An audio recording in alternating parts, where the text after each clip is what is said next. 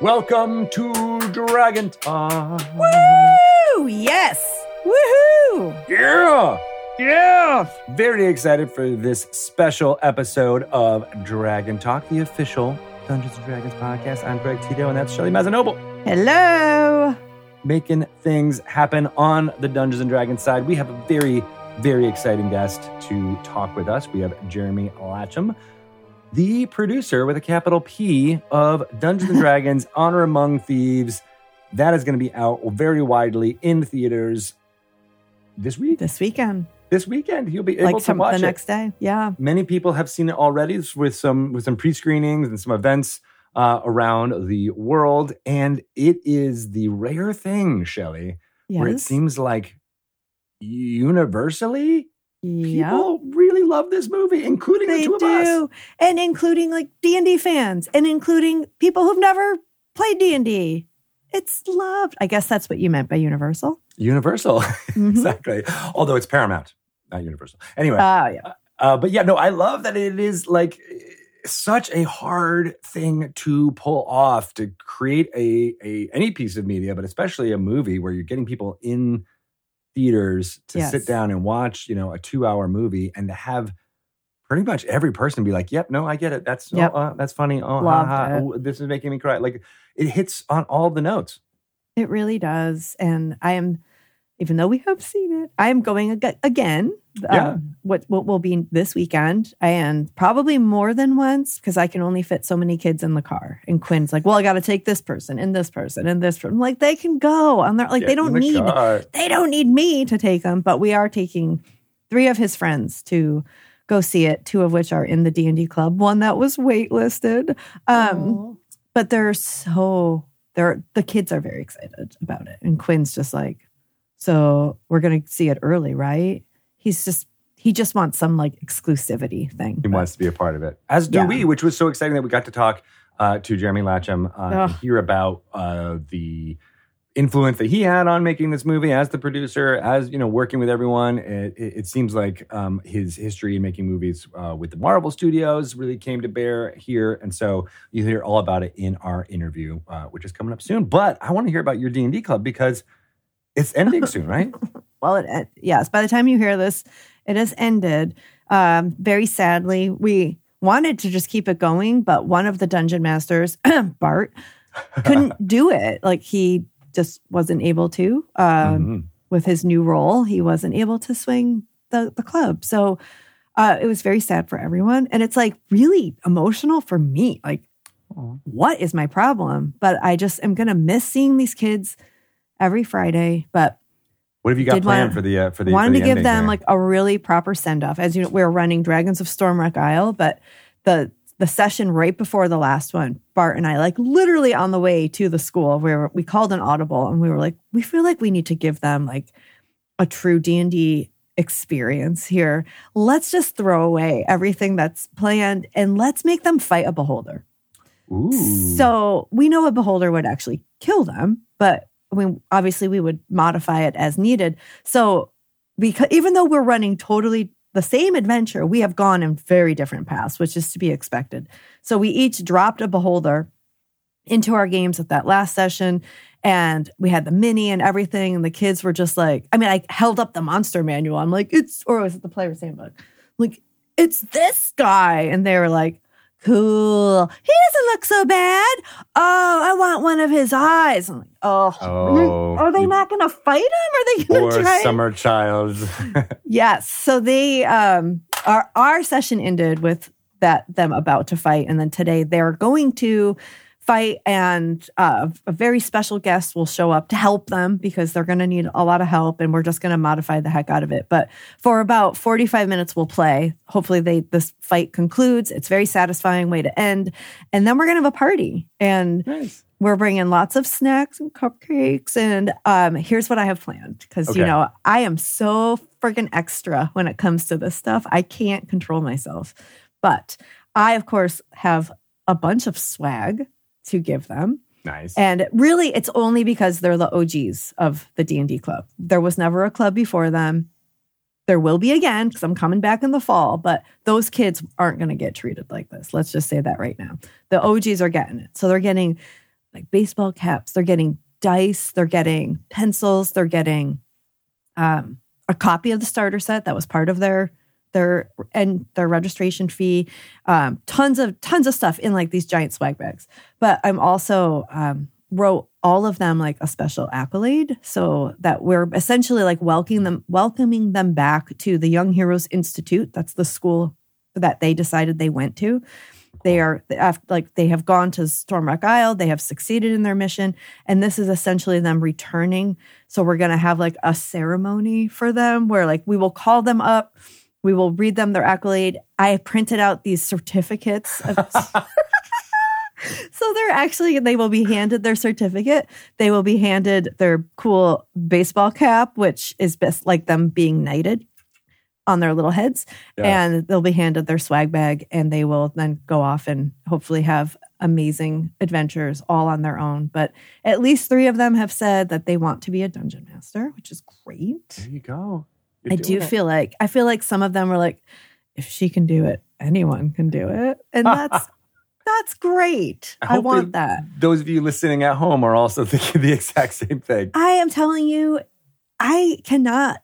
It was so rewarding to do this. It was just like, it was a lot of work because I overwork everything, obviously. But it was so rewarding, like just being there and seeing them figure out this game and the creative things that they came up with. And just the fact that like they like D&D. Like they all had a positive experience. They all would have come back if we kept the session, if we kept it going, and hopefully would have been able to welcome even more kids. But just, 11 kids, 6 of them girls, 5 of them boys, all just every Friday afternoon without fail, unless they were very, very ill, which thankfully they stayed home on those days. But for the most part, they kept it going. They kept it going, and their parents said, we are very sad to miss, because so-and-so is sick or something. But right. They didn't care about missing anything else. They cared about the D&D club, and it was so good special. job, Shelley. You deserve the accolades as well. So well done, because I know it's not easy. Right? You at the beginning of our podcast journey, you were like, nope, never going to do it. Ooh, for kids, nope, not going to do it. I don't know who I am now. You have changed. You have grown and blossomed as a dungeon master, which is so cool. Yeah, and I think the most important part is like, I know I made mistakes, and I know like there are areas of improvement, and they didn't break me. It was just like, oh, I get it. I'll work on that next time. They went left. They went and left. And you know what happened? I also went left. I went left with them. In fact, I was happy to not know what direction they were going to go. Love it. Love it. Well, that's exciting. Thank you. And for those of you who have been listening to this entire journey, we love you. We thank you. It's amazing that Shelley has come this far as a dungeon master. And I can't wait to hear more about what you're like, oh, this is just old hat. This is just what I do all the time now. Because that's going to happen. But it's going to be great. I mean, it's going to be rewarding and fulfilling each time. But great old hat. Great old hat. Wonderful old hat that you just love. Yeah. If you have not listened to everything going on with this journey of Shelley, please listen to our backlog. There's a lot of Dragon Talk over the last 7 years. You'll see that entire journey. We've talked to tons of people from the D&D community, from the entertainment community in Hollywood, like we are talking to Jeremy Latcham today, and people who have made amazing things in Dungeons & Dragons. So subscribe to Dragon Talk, like and give a review if you can to spread the word as much as possible. We think there's going to be a lot of people who are excited about Dungeons & Dragons now that the Honor Among Thieves movie is going to be out there, as we talked about in this interview. So let's do it. Let's talk to Jeremy. Let's welcome Jeremy Latcham to Dragon Talk! Yay! What's up, Dragon Talk? Yay! So excited for you to be here. You are a producer for the D&D Honor Among Thieves movie. Executive producer even, right? Not just producer, executive producer. In the world of film credits, I am the PGA producer, capital P, like if this movie were to win Best Picture, let's just assume for a second the movie wins Best Picture. When I am the producer that gets the Oscar. So I'm the creative producer that like brings it together and does the thing with the stuff and the things. So it is, in TV, that's executive producer, right? Like executive produced by Dick Wolf. Like in the world of features, that's the PGA, P producer guy. So I'm like the producer of the movie. Yeah. So I've been 3 years of diving in and really diving into the world and trying to bring this thing together. It's been a journey and a half of super fun. And I'm excited to talk about it. In many ways, that's like the Dungeon Master. I was just going to say, you're the Dungeon Master. Bringing everybody to the table, getting their input, making sure you're listening to everyone. Having to manage schedules. Oh, boy. Yeah, no, everyone's got a commitment on Saturday that we weren't expecting, Like no one's going to be here this week. So, that's certainly a lot of it is like just managing the overall like thrust of the production. And like, a lot of that's like working, I work really, really closely with John and Jonathan, the directors, and, we worked together on Spider-Man Homecoming, which they had written. I had hired them when I was a producer at Marvel on that film. I hired them to write Spider-Man Homecoming. And so we'd known each other for a long time. And like the three of us were like the core, the creative core of kind of helping to bring this together, obviously with the help of, Wizards and the help of E1 and Paramount and everything. But when it came down to it, we were the ones at 3 a.m. in Belfast in the rain, like doing it. So that's how I know what my job is like at 3 a.m. when it's raining, I'll be the one that's there to make sure it's all happening. Right. It's not all glamorous. Which is really fun. No, none of it's glamorous. That's the beauty of it. Well, it's very exciting to get to talk to somebody who was so instrumental in making this movie happen, to tell you, I love this movie. I love it so much. We were lucky enough to get a chance to see it. I actually sat next to Greg, and I know several times I like smacked him on the arm, like, "Oh my God, isn't that amazing?" They got it right. They got it right. That's what we want to hear. It was so right, and I think one of the greatest parts for me about it was, like, I watched the whole thing with a smile, but there were a couple of parts that actually did make me cry. And one of them, not even because of sadness, it was because of cuteness that I actually, and I'm not going to spoil it for people, but that's the one, like, I know I grabbed Greg and I was like, oh, did you see that? It was so cute. Awesome. We played Tabaxi in a thing, so maybe that's a hint as to what we're talking about. I would love to talk about the Tabaxi in this movie. Yeah, look, I'm so happy. The thing that you just said there, and Greg just kind of said it under his breath, but it was the thing that gives me the most relief. He goes, yeah, they got it right. They got it right. And that is the job when you come to something that is this culturally significant as D&D, which, I think it's a funny world we live in with high culture and like what is high culture and low culture and popular culture and all the ways that people define things. Right. But to me, like this is like pop culture extraordinaire. This is like the thing that's been a stalwart in American pop culture for 50 years. And it's like a big responsibility. You don't want to mess it up. And so, you really take that seriously. And just hearing you say, like, you two who live in this world, who make a D&D podcast because you love D&D this much, to hear you mutter under your breath, "You got it right." You got it right. That is the thing. Like, got it right. Right. I didn't mess it up. The they in that is you and the directors and the writers. Like you are the person who got it right. Cast. We didn't know who you were back then, but now we're like, oh, it's so great to put a face to a name. So we get to tell you. What were the conversations around the genesis of this movie? That's really interesting to me because I really, as you said, it's not easy to get something that people are so familiar with in a different medium and translate it to this. So what were some of those discussions like? Well, I mean, look, I came on the movie when there was a draft by John and Jonathan that existed. And so I had been at Marvel for 14 years making superhero movies like Avengers and Guardians of the Galaxy and Spider-Man Good Homecoming. job on those two. Iron Man 1 and 2. Those are also all the really very good ones. Well, that's what I like to think, Shelley. I feel very lucky that I feel like I got to make, not that I love my friends at Marvel. None of them are bad. They're all amazing. I feel like I got to make the really amazing ones. The ones I'm so proud of each of them. And so I'd been over there and I left and went on my own. And I was like, look, I didn't grow up natively as a Marvel reader. I didn't grow up as a Marvel comic kid. Like I had a very odd upbringing in South America on oil rigs. It's like odd origin of my life. Yeah. And so I kind of missed pop culture. Like I only consumed it when I was home in the summers. And then I was like in Venezuela and Colombia during the school year. And, there's not a lot of American pop culture down there, especially in the 90s when like stuff didn't travel. We didn't have the internet. And so I had grown up at Marvel in my career. And I was like, look, I didn't come to Hollywood just to make Marvel movies. I don't even like particularly know that much about Marvel comics, despite the fact that I've made all these movies and had to learn a lot.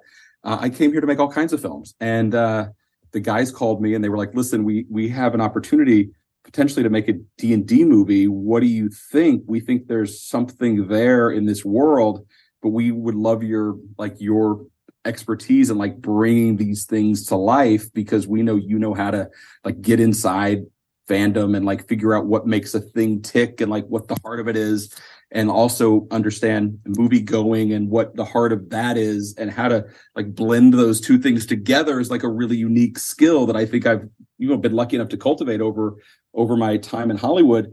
And I love the guys. Like I love John and Jonathan. They had written Spider-Man Homecoming, and it was like, I think the definitive version of Peter Parker. Like I think we finally got Peter Parker right. Like not that Tobey's Peter Parker is amazing.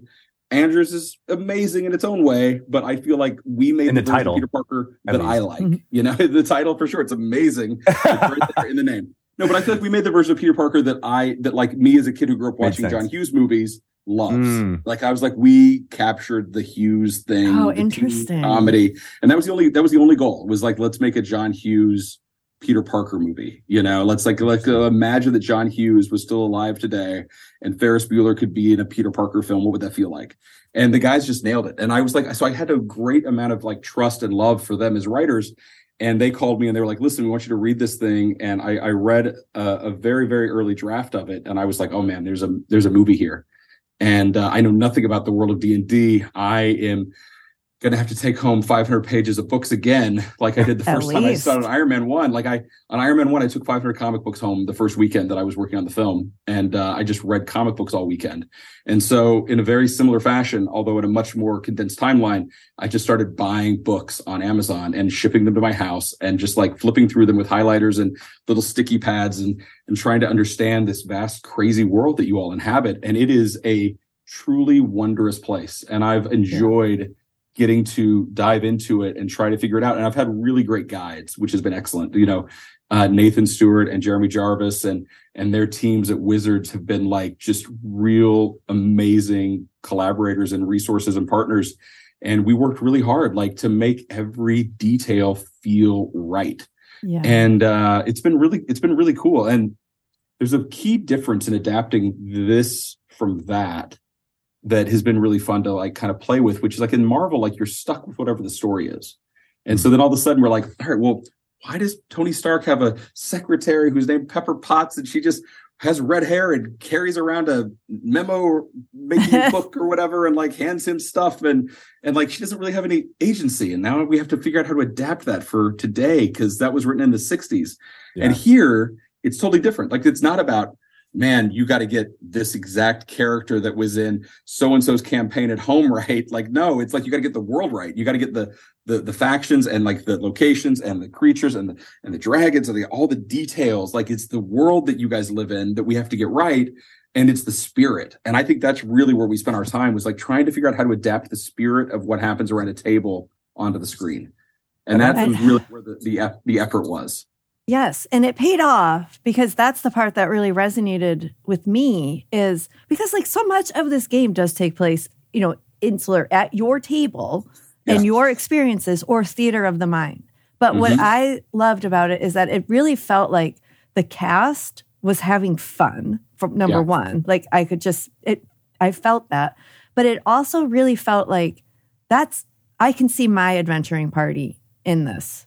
Like that, we do that. And when you mentioned John Hughes movies, I don't know if intentional or not, but like the Breakfast, like a D&D party is essentially like the Breakfast Club. Like it's just similar. It's archetypes of different types of people that come together to, form an adventuring party and accomplish a common goal. And that, I think I heard you say that, like that, because I love John Hughes movies too. And I think I am feeling some of that that essence from coming from this cast and this story?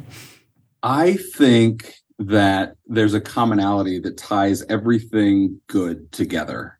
And to me, it is like this like yearning for family and like this yearning for togetherness and this yearning for understanding and like acceptance and like and friendship. And I think that's why we go to the movies, like on a fundamental level. I think that's why, like, why would we go with 600 strangers in a dark room and all laugh at something together, except if it wasn't to feel this like primal thing of like we all are laughing at the same thing and we're understanding we have commonalities. We're all crying at the same thing. We're understanding that that's a commonality between us.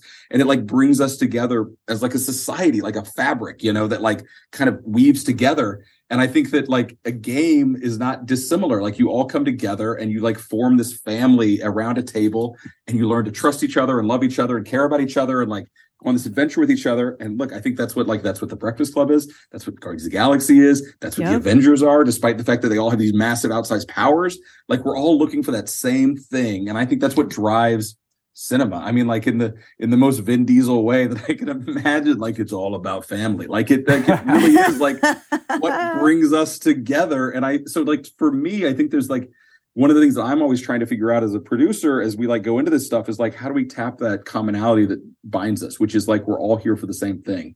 Like the themes are really simple. Like we all want to vanquish evil and be together and find connection. And like that's what it's about. Like that's what the game is. That's been the best revelation for me because look, I grew up in the 80s and between South America and then Oklahoma. Like those are the places that I lived. And I was in the 80s like in Oklahoma and like the only thing I knew about D&D was like they came to our church on a Saturday afternoon and they like had a day where they were like Ozzy Osbourne eats the head off a bat. He's bad and like Slayer's not good either. And like that was like, and I was like, okay. And I never thought about D&D again after that. That like happened like Saturday at 2:00 when I was 6. And like there we go. That's what I understand about D&D. It was like for the youth group, for the teenagers, and somehow they let me come and I was terrified and I was like, never. So glad we got past that, right? Do you think there's nobody protesting right now, which is always good. Well, because you grow up and you realize like this is a game where like kids like go into their imagination and like become the best version of themselves. Yeah. And they like gain confidence and love and care about each other and like develop these like leadership skills and interpersonal building skills and all this stuff. And they're like, but that's not what they told me it was. Right. So, well, I never thought about it again after that. I have theories as to why church leaders don't want that. That's outside the church.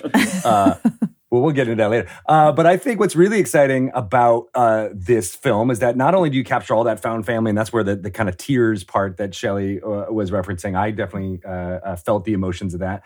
But then there also was these just non sequitur, ribs against each other's characters, right? Like that to me, right? That feels so much more like the kind of person I am at a D&D table, just making everybody laugh. And well, that's you didn't how shy you away make from the that at friends all. because you like poke each other. Like, I mean, they have a saying here in the UK where we shot the movie in Northern Ireland. And so like, I feel like I picked up all these like UK sayings, but they're always talking about taking the piss. Like, oh, he's going to take the piss, and like it's like, that's the fun is like the ribbing and the needling of each other.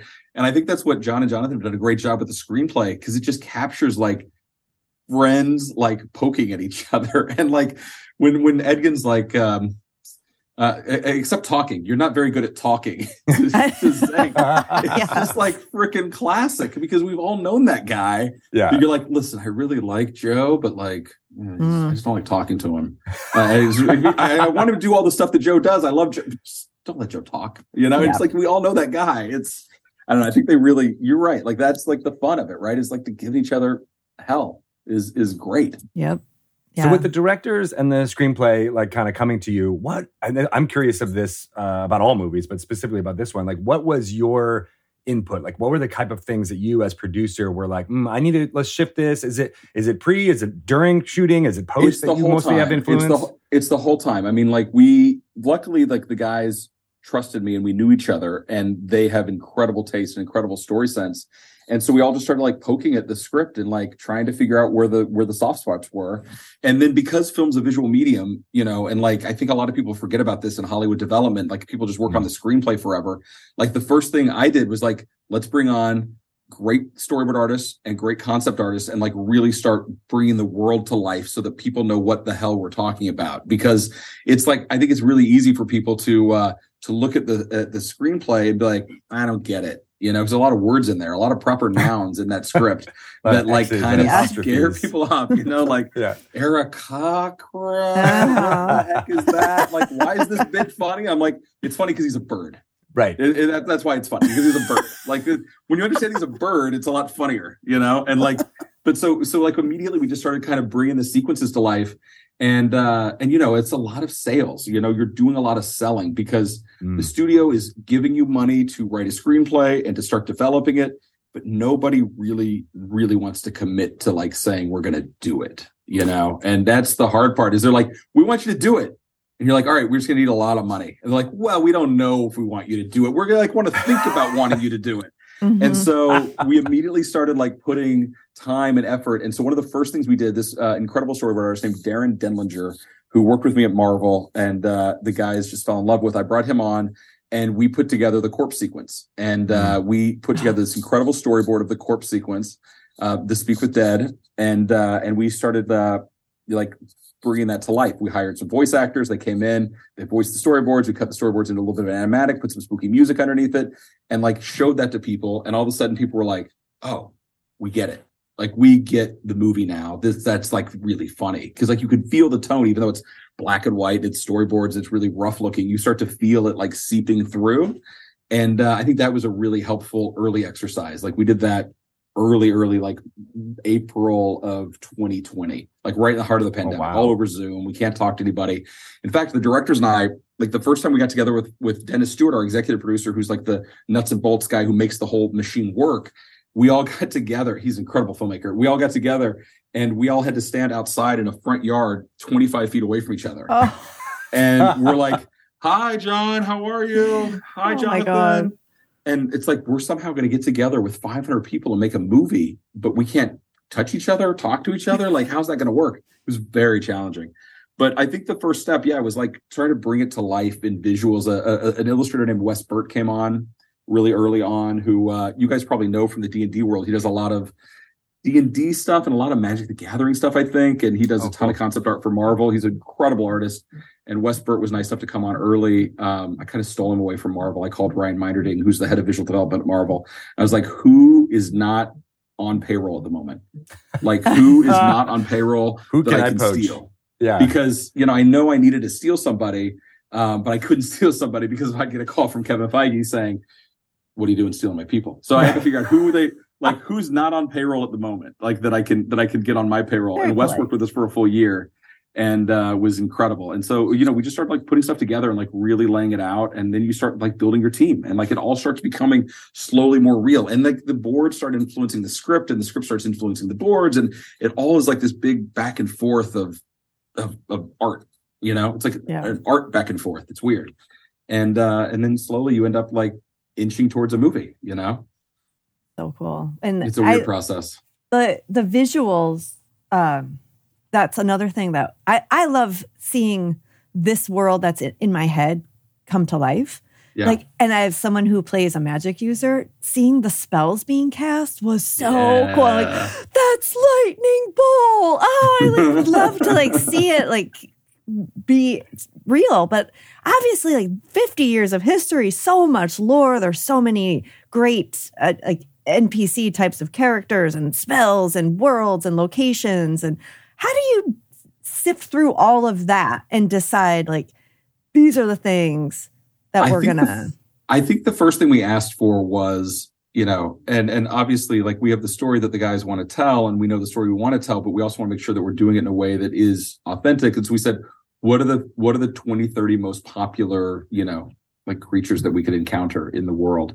And what would those be? Just so we know, like not saying we're going to use all of them. We're not going off a checklist. We're not going to just jam stuff in for the sake of jamming stuff in. It's going to be Easter Egg City. And like you're just going to have a shadow of this walking by in the background because that stuff's cheesy.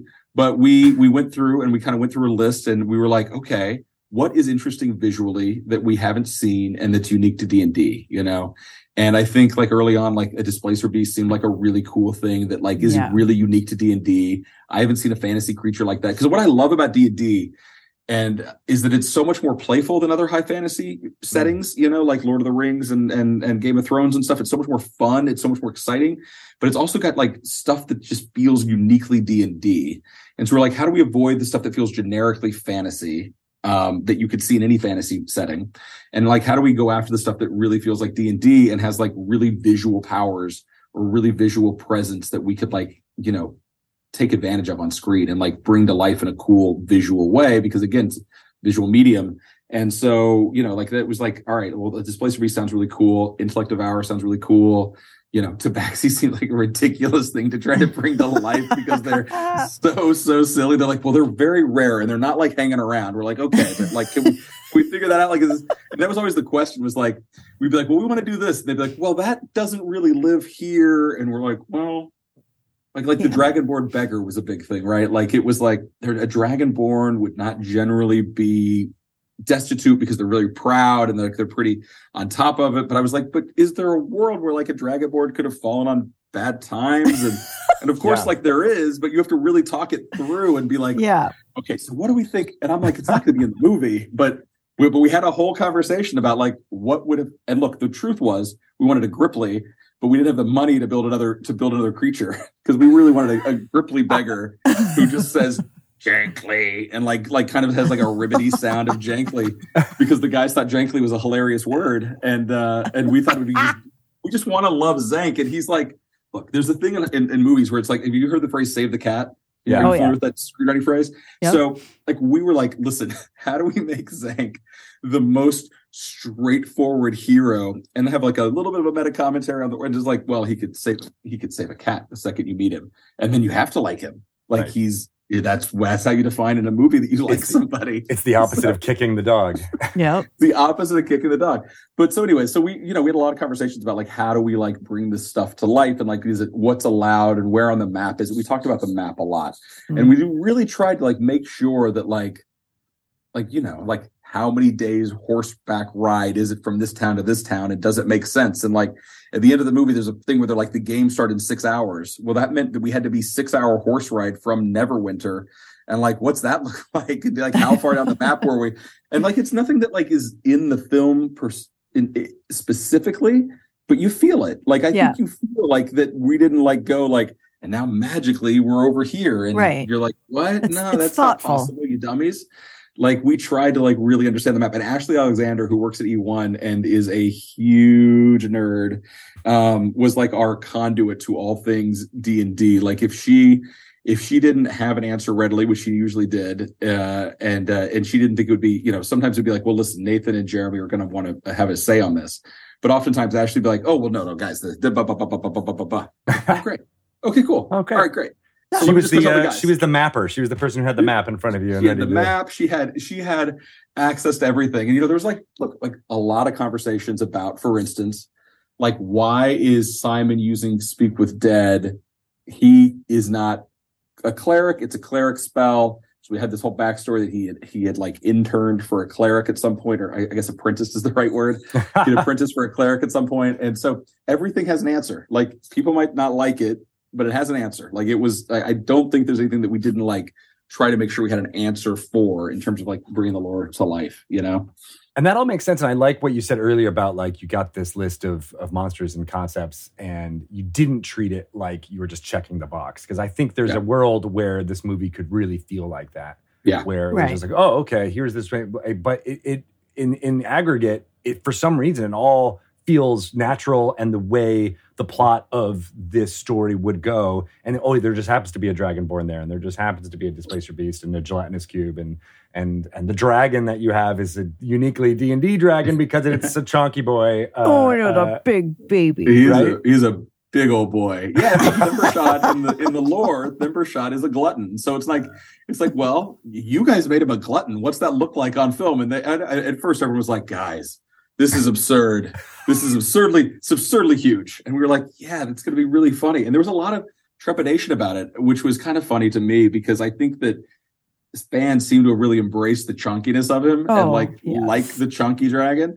But I'll tell you what, man, like everybody everywhere at both studios, at Wizards, at Hasbro, everyone was like, are we really making the main dragon of this movie hilariously large? Is that the plan? And we're like, yeah. Mm-hmm. I think people are gonna like it. I think people are really gonna like it. And the only joke that we lost in the film that I'm bummed about, and is there was a joke. I don't think it's giving away too much, but there was a joke in the film. You guys, everyone listening knows there's a chunky dragon in the movie. But there was a joke where Edgin said, he looks like a chicken, and you have this wide shot of this guy with his little wings trying to like fly up there. He's like, ah! And then as the thing is like, eating him, Edgin goes, he's not like a chicken. And he's like falling towards him. And it was like, it ultimately got axed because everyone was like, you're taking all the stakes out of the movie. And I was like, well, maybe. But like, we're also having a really good time. And like, I think we're okay letting these guys be themselves in the midst of action, like they don't have to make the stakes so dire all the time. Well, right. Like, we can have fun, know? I think that is what D&D games are on the table. It's a balancing act. As a dungeon master, you kind of have to be like, all right, there's certainly times for levity and making each other laugh and doing meta jokes, amongst the friends that only make sense with the knowledge of what's in the game and what's out of the game. Like that is a part of it. And it's not, you have to translate that onto the screen in some ways. And that's how you do it, is by having those type of jokes that are jokes for the audience, not necessarily for the people, the other characters.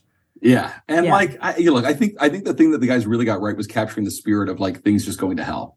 Like when you roll a 0 or whatever, and it's like you roll a 1 and it's like, oh, well, that plan's dead. And we did that a number of times. And I think it's a really fun thing in the film. And I think it also gives the movie a really unique structure because it doesn't feel like my wife's a novelist and she really studies story structure. And she's like, it's the weirdest thing. I'm not sure where the act breaks are in the film because like things just keep not working out and you can't tell where you're at in the movie because you invested in this arc and it just didn't go anywhere.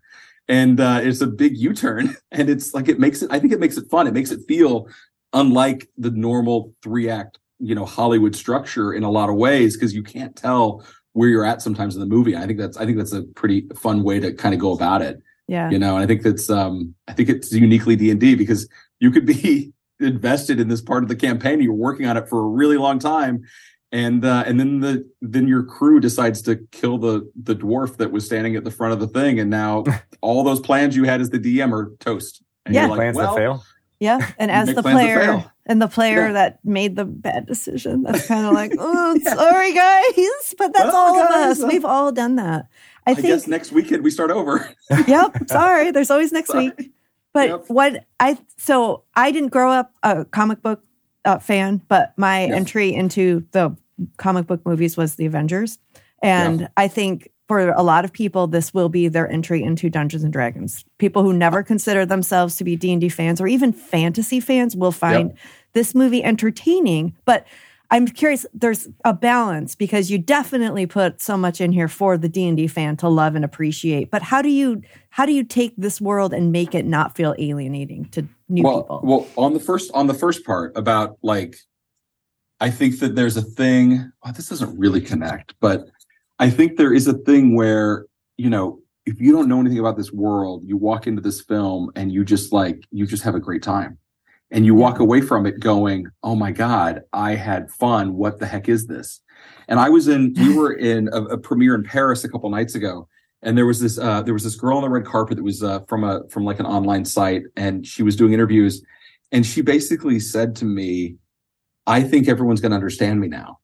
And I was like, what do you mean? That's really special. And she was like, we were crying on the red carpet, which is not what you expect when you're doing a red carpet interview. And it's just like for a second, but she was like, no one's ever quite understood what I loved and why I loved it. And I feel like they're going to now. And I feel like as a result, they're going to understand me.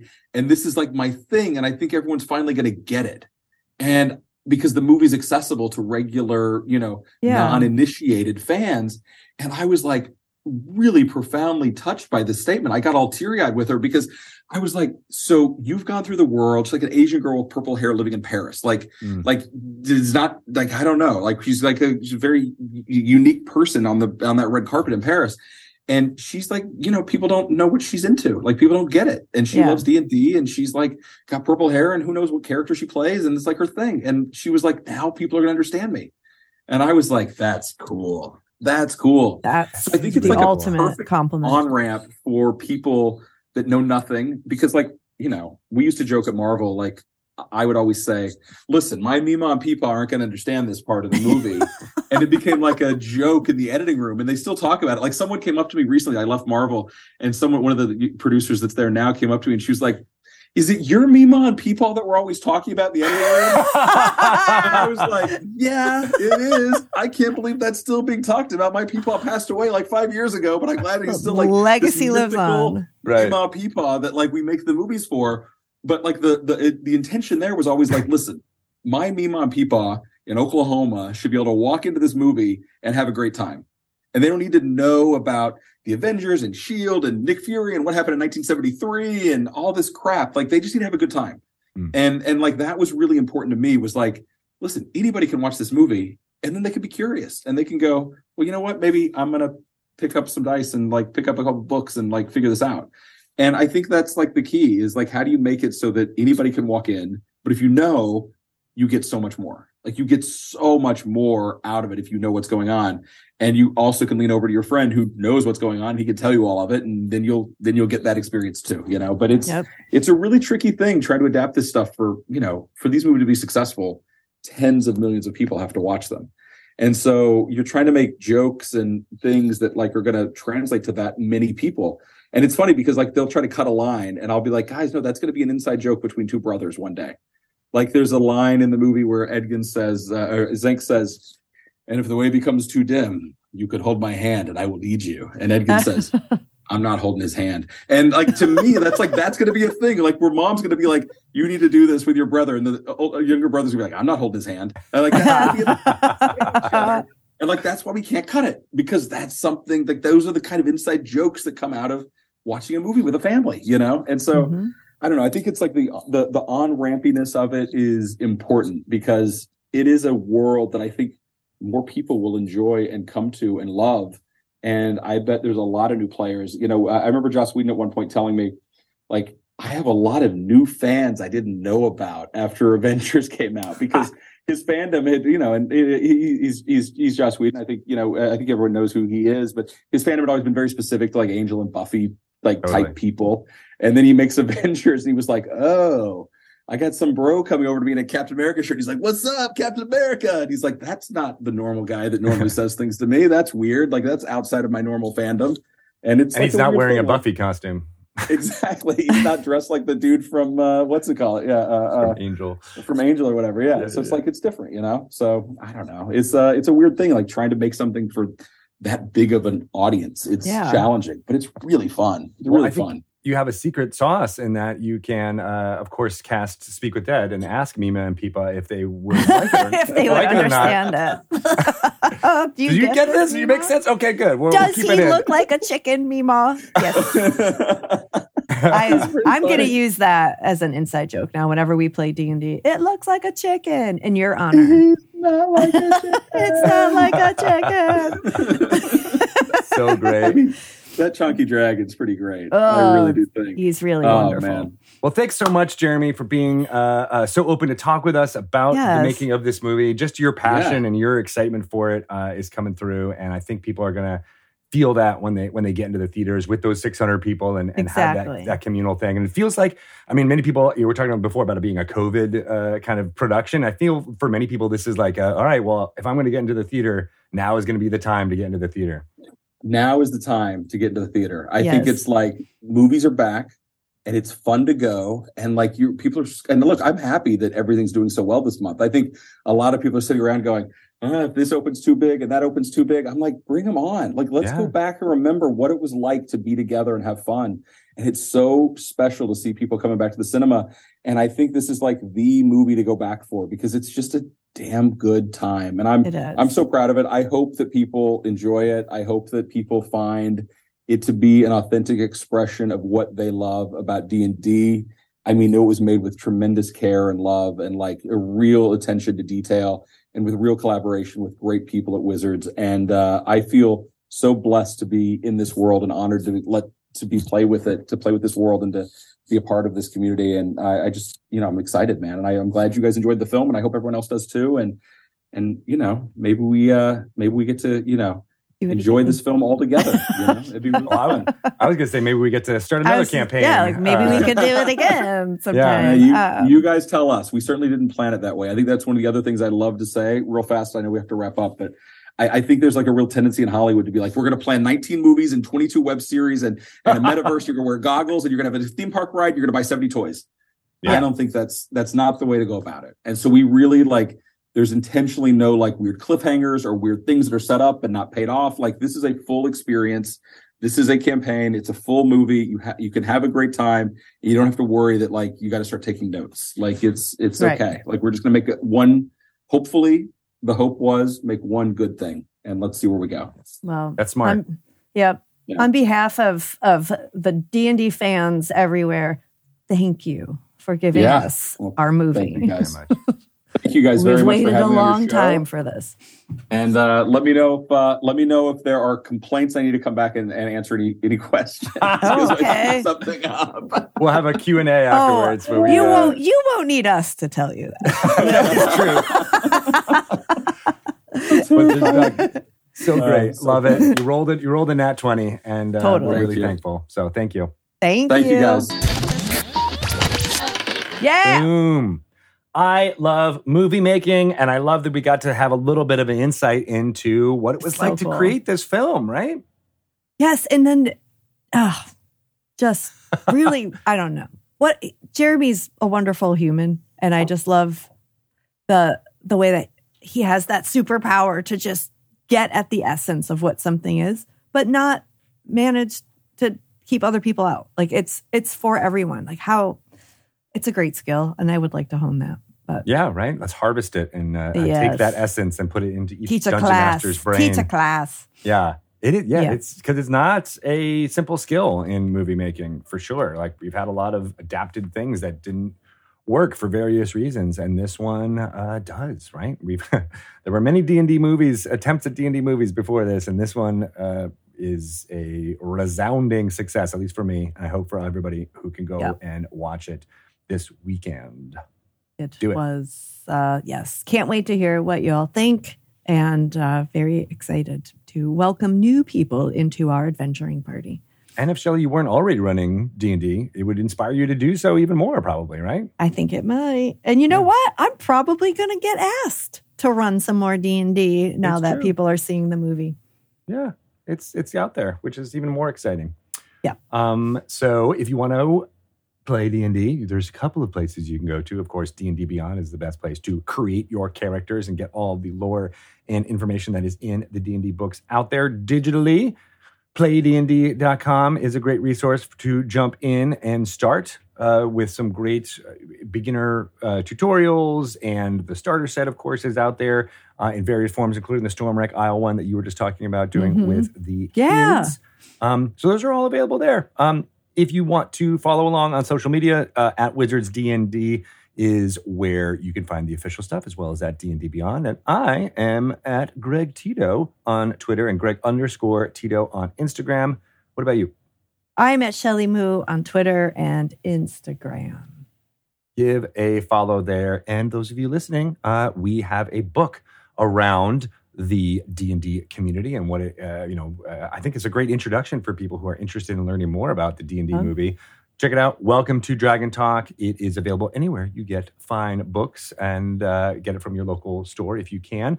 But there's also an audio version that Shelley and I did the recordings for. So if that's the way you love to consume books, if you're listening to this podcast, might be right up your alley to do so. Check it out. That's on Audible and anywhere you can get books, audiobooks.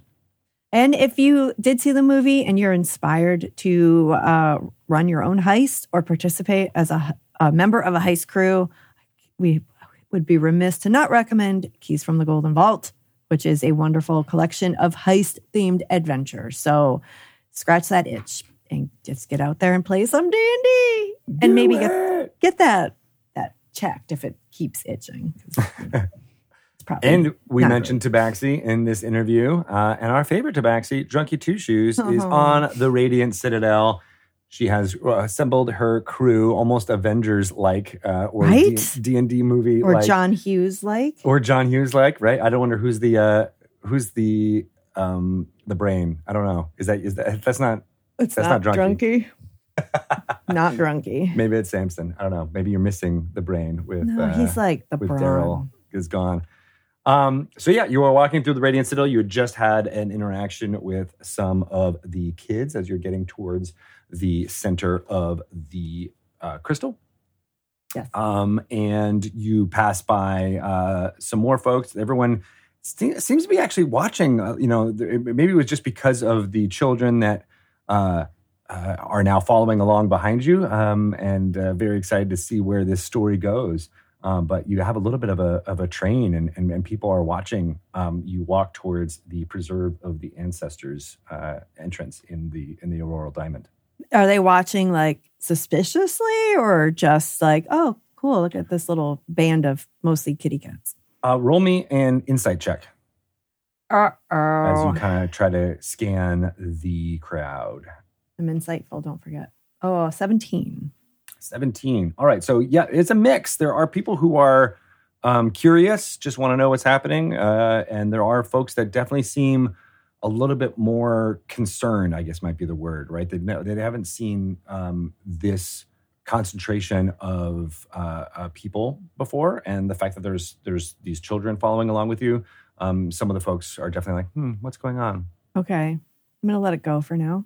Okay. So yeah, and do you say anything to your companions? I mean, Samson and Jonathan and Altia are all kind of looking around as well. I'm going to say to Samson, keep an eye on the ones that look a little dubious. Understood. But, everyone seems just keep an pleasant here. They are. Understood. This seems out of character for you. Are you sure are you out of your drink? Oh, yeah, I actually am, because the old lady drank all my hooch. Maybe we should stop somewhere, get a drink. No, we're on a mission. I'm always thirsty, but it's up to you. We're on a mission. But do I see anyone that has a drink in their hand while we're walking? No, most of the city here does not appear to be zoned for no open container. For open containers. Yeah, exactly. There are a few people just, taking not alcoholic drinks, but you can tell it's just water or something. Okay. Merrily along. Let's go. Merrily along. And you get to the Auroral Diamond. And again, it's this huge translucent crystal that's going up through the center of this civilization with nothingness and swirling mist the outside. So it's just this strange otherworldly colors and purples and oranges. Right now, the diamond is still purple. And folks at the entrance kind of see you approach and stop you and say, oh, what is your business here? Why are you bringing so many individuals inside? We're going to see Shola. She knows of your presence here? Yes, she requested it. All right, we'll confirm that. Thank you. Stand by. Mm-hmm. And so he sends someone. He says, go bring Shola here. Someone runs off. So you have a moment here with these things, and the kids start to get a little bit bored. They start throwing things, and then they start to run off and entertain themselves in other ways. I didn't really. Why are they following us? They're just kids. Okay. Yeah. They don't. I don't know. Do you want to ask them? Kids, come here. Yes. Okay. I don't think you can come in here with us. Why? But I've always wanted to come in there. I don't know. It feels weird to take you in here, like I'm kidnapping you or something. So what's I kidnapping? think I don't like naps. I'm a cat and I do like naps. I could drop into one right here, right now. That's good. I'm gonna try now. And the kid curls up into a ball and tries to sleep. He's better at it than you are. And I hit him with a ray of frost. And he's frozen there forever. No, I think you need to run along now. It was nice meeting you. All right. And they kind of they do the thing of listening to you, but not actually listening to you. They're still playing in the courtyard here. Yeah. You just can't come with us. You can play here though. Whatever. I'm not your mom. I don't know. Whatever she would tell you to do, just do. As you're kind of like distracted talking to these kids, the runner comes back and whispers something to the guard. And the guard says, very straight, stands up straight, taps his spear down and says, Shola is incapacitated. She will not be able to see you. Is she okay? I cannot tell you. No, I can help. I have a medic here.